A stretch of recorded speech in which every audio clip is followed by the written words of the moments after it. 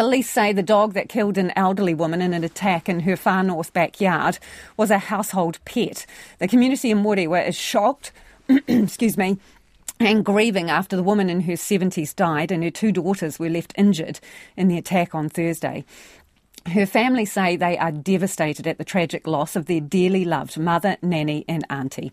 The tragedy has reignited concern about the number of roaming pet dogs and dangerous breeds in the small community. Lucy Sear is there and she filed this report. A family member at the house in Moerewa has told RNZ his aunt had been hanging out washing when the dog, a pet, attacked her.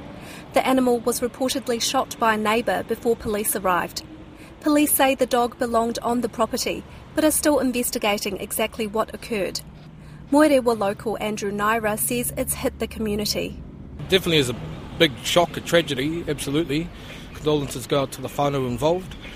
It has been sort of a problem around here for a while in terms of dogs being let out and sort of roaming the streets and that sort of thing. B has lived in Moerewa most of her life and says pet dogs are often left to roam the streets, although that wasn't the case in this attack. I really feel that the dog situation in this town needs to be addressed and something needs to be done sooner rather than later so that this kind of thing doesn't happen again. B says she has had a few run-ins with roaming dogs. We do have a lot of dogs in this town that are very vicious.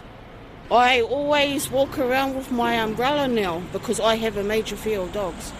5 years ago, on the same road in Moerewa, 2 children were attacked by dogs in separate incidents on the same day, leaving one in hospital with leg and back injuries. Andrew Naira says he worries about children's safety and is concerned about pet dogs left roaming. I'm big enough to sort of handle myself, I believe, but you know, we've got kamato kuia and children that walk around here, so that's more the primary concern. The deceased elderly woman's nephew, Joe Rapana, says this is not the time to lay blame, but instead calls for action to keep the community safe. He says her daughters are still healing from their injuries. Far North Deputy Mayor Kelly Stratford requested privacy for the small Northland community as they deal with the tragedy. Unfortunately today, I think everyone's waking up looking at dogs in a different light, which is really sad for the dogs, but it's the dog owners who are at fault.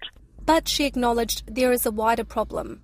There is a problem with the amount of dogs that are wandering in every single town of this district. Our dog control officers are stretched. A Northland dog welfare group says the local council has a history of poor animal control. Bay of Islands watchdogs Leonie Axel says the growing population had outpaced old notions of dog ownership. When I was a kid, everybody let their dogs wander. You walked to school, the dog walked with you. We'd all go to the bush or the beach during the day and everybody's dogs would just follow us. And that was the norm and it was lovely and it was about community dogs. But you can't have community dogs in an urban setting without causing terrible problems.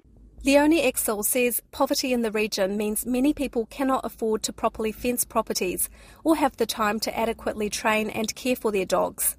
The SPCA says responsible pet owners are a crucial factor in preventing such tragedies and that proper training, socialisation and control of dogs were critical to ensure the safety of the community.